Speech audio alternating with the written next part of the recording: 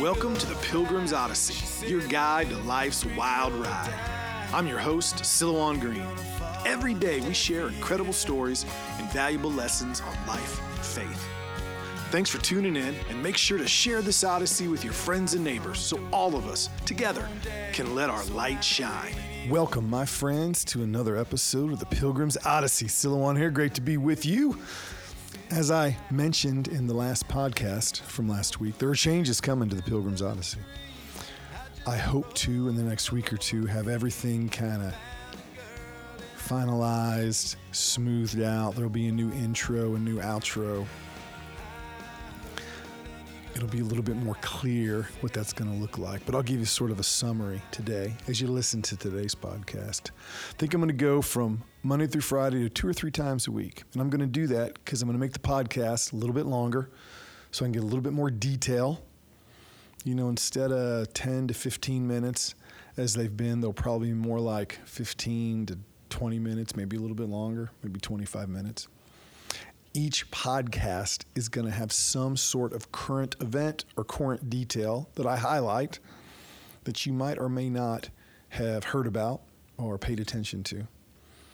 And then I will use that to then refer back to some of the points I've been talking about in the last year and a half.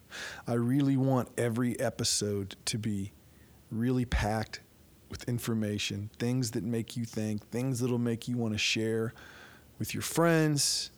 No filler, no fluff. It could be twice a week. It could be 3 times a week. It's really just going to depend, what I see that really strikes me as important to talk about and to comment on in the Pilgrim's Odyssey kind of way. So today, I'm going to give you a flavor of that. A little bit about the age of data, and something that's bugged me for a long time is, in an age of data and experts and degrees and accreditations and all the specific lingo that comes with each of those, obfuscation can be easily achieved with an abundance of big language and often impenetrable data. I am talking about this study that we did, and then you think to yourself, well, what was the study? How did you do the study? What's in the study? Can I look at the study? Or are you just telling me there was this study that proves your point? Or big language that sounds complicated and you think, well, they must know what they're talking about. You want to hide your intentions or the lack of any kind of real plan or the truth of something. Just make it sound and be as complicated as possible. One need only look at our politicians and their 2,000-page bills that they absolutely, if you ask them a question, they could not refer to any page of that bill for the answer. When somebody can't explain to you the general goals, principles, or concepts of something clearly, get suspicious. I get suspicious. I've always found throughout my life, whether it was in sports, whether it was in college, whether it's in life and business, you name it. Now, you can't learn how to be a physicist in a simple little conversation, but a physicist can surely tell you what they do, a good one, pretty clearly, pretty simply, pretty straightforward way. And I found all experts can do that. They can explain general goals, general principles, general concepts clearly. Great teachers can always do that. If you ever think back to great teachers you had, they might be about to teach you things that are very complicated and they're going to be hard to get your head around. But when they're explaining the general goals of the class, where are we going, why are we doing this, they're able to do it in a pretty straightforward way. Now, this goes for plumbers, doctors, lawyers, you name it. All of those. Good plumbers, good doctors, good lawyers. I've always found all of them. If they really got a handle on what they're doing and they're totally sure of it and they're just trying to be completely honest with you, they're pretty straightforward.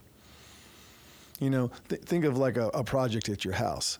The best plumbers, the best carpenters, the best electricians, they can tell you exactly what they're going to do, how they're going to do it, why it's going to cost, what it's going to cost. And you can look at all that and you can follow it. And you might not know how to lay that wire, but you can surely understand, okay, I'm laying 20 feet of wire, whatever it is. And you hear that and then you trust them. But you get a big complicated project and you just get one big number And it's like, oh, this is too complicated to explain. Well, I start getting suspicious. What went into that number? Same thing for doctors and lawyers, especially lawyers, where so much of what they do is taking some boilerplate template they did for somebody else and put your name in it and change a few things around and charge you a whole bunch of money. And then they try to make it seem it's really complicated, where really you probably could have hired a paralegal or gone to some online site and done it yourself. Now, sometimes this is done innocently. Sometimes this is done to hide incompetence, or worse, it's done to pull one over on you, charge you too much, pull the wool over your eyes. Just recently, on a segment of Tucker Carlson, the war correspondent, Laura Logan, was interviewed, where she talked about this very issue. And it was this interview that got me thinking about this. Now, she used a term that I had not heard before, talking about how people can use complex language, how they can use complexity to hide what they either know or don't know, what they know that they don't want you to know, or what they don't know that they don't want you to know that they don't know. And she used this term, ambiguity increasing. Man, I like that. So here's what she said, and this is especially important now with what's going on in Afghanistan, with what's going on with COVID, with what's going on with new rules and regulations, what to understand about those things. Here's what she said to Tucker. There are many things the United States could do right now to change what has happened and what is happening in Afghanistan, and they're not doing it. We don't care about Afghanistan. We believe that Pakistan is the most important country in that region, and they always will be. What they want you to believe is that Afghanistan is complicated, because if you complicate it, it's a tactic in information warfare called ambiguity increasing. This comes down to the fact that the United States wants this outcome. Whoever's in power right now, whoever's really pulling the strings, and I don't know that, they could do anything they want to change this, and they're not. Ambiguity increasing. You make things look more and more complicated to hide your true intentions sometimes. You make things more and more complicated to hide what your real plan is.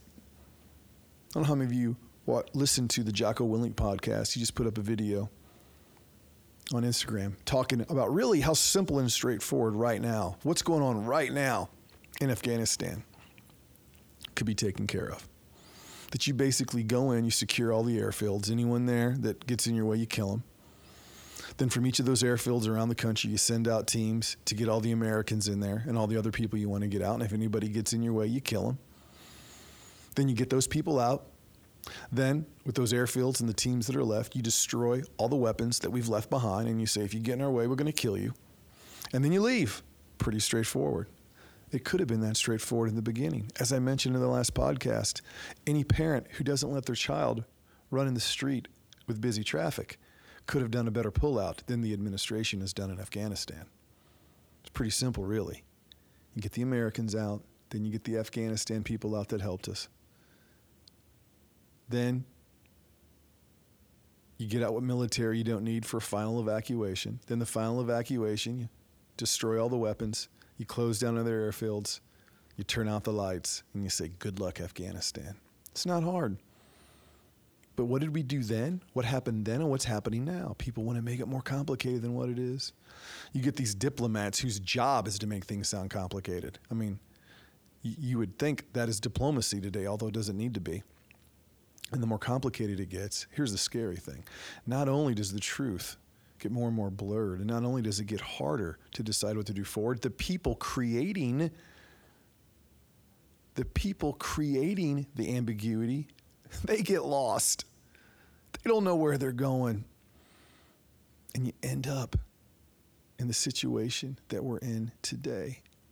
So much data, so much information, so many complicated words that people are using to prove their worth. You don't know what to believe. You don't know where to turn. You don't know where to go. You don't know what to do. As always, I'm bringing all this up so that we can look at ourselves. It is important to remember this in our own lives. When we lose focus, life gets more complicated. It gets harder to understand, and it is much easier to lie to ourselves about what we need to do to change things. It's why often in my classes that I teach around the country, I'll always bring up that children are a great mirror to ourselves. Are we straightforward with them?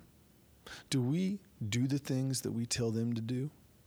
Or are we guilty of ambiguity increasing? Do we hold our kids to standards that we don't hold ourselves because we think our lives are more complicated, or we're adults, or we don't get it? Do we leave our children in the dark on things because we don't think they'll understand, but really the truth is we don't want them to know the truth? Do we do that in our families? Because your life at home should be pretty clear and focused. Here's where it's important. Here's where we're going. Here are the standards we're holding our children to. Here are the standards we're holding ourselves to. Let's go. Let's get some. But that didn't happen. Our lives become just as complicated. Our lives become just as full of data that tends to blur and obscure and hide the reality of our lives. And then you know what happens? When we start pointing fingers at people, look what we're doing in Afghanistan. Look what we're doing in our politics. If you're doing that to make change, great. If you're doing that to try to inform people, great. But if you're just doing that to take your eyes off your own problems, if you're looking in the speck of the president's eye or the speck of the Secretary of State's eye, and you're doing it to avoid looking at the log in your own eye, you might want to start with yourself, my friend. So as we look at a world where more and more bad decisions are being hidden and people are being lied to through the cloak of more and more complicated information to make things seem more complicated than they are, guide yourself through that madness by looking at yourself, looking at your own life. Where are you going? Where's your family going? Are you on track? Are you off track? Are you living with purpose? Or are you not living with purpose? Do you have clear goals? Do you have standards you hold yourself to that you don't hold your kids to? And vice versa? Have this conversation with your family. Remind them that the reality of life is there are very few things that we can control, even in our own lives, that we can control. But the one thing we can control is sitting down and decided, where's our purpose, where we're going, how are we going to remain focused? I'm getting ready to go to Maine to do a workshop with veterans on PTSD. Proud to say it was totally filled up. And one of the things I'm going to talk about there is one thing that PTSD can do to you. It can overwhelm you. It can complicate your life. It can introduce thoughts and feelings into your head, and you don't feel like you can gain control over it. And it's like your head's a balloon and it's going to explode, literally and figuratively. And you don't know what to do. And one of the things I will talk about is to ultimately work your way through that, to overcome it. You got to get focused. You got to understand how complicated your life has become because of the trauma. And you need to look at that and understand, what things do I get rid of? What things do I need more of? How do I simplify my life? How do I focus? How do I move forward? It's easy to lie to ourselves and to create all kinds of reasons and problems and language to take our eyes off that simple fact. But in reality, life is pretty simple. When I wake up tomorrow, what am I doing first? What time am I getting up? Then what am I doing next? One decision followed by another. And the more focused you are, and the more simple that is, the more likely it is you're going to succeed. But when you allow yourself to be overcome by your own self-talk of ambiguity, you get further and further away from what the truth is. So my friends, join me. Get focused. Get focused on the information that matters, on the things that matter. Don't allow your own self-talk or the self-talk of all those around us that would confuse us and lie to us get in the way of what matters. Because you know what? When you're able to do that, you'll be able to aim higher because you'll be able to see more clearly. You'll be able to spread your wings on the air of clarity. You'll see where you're going.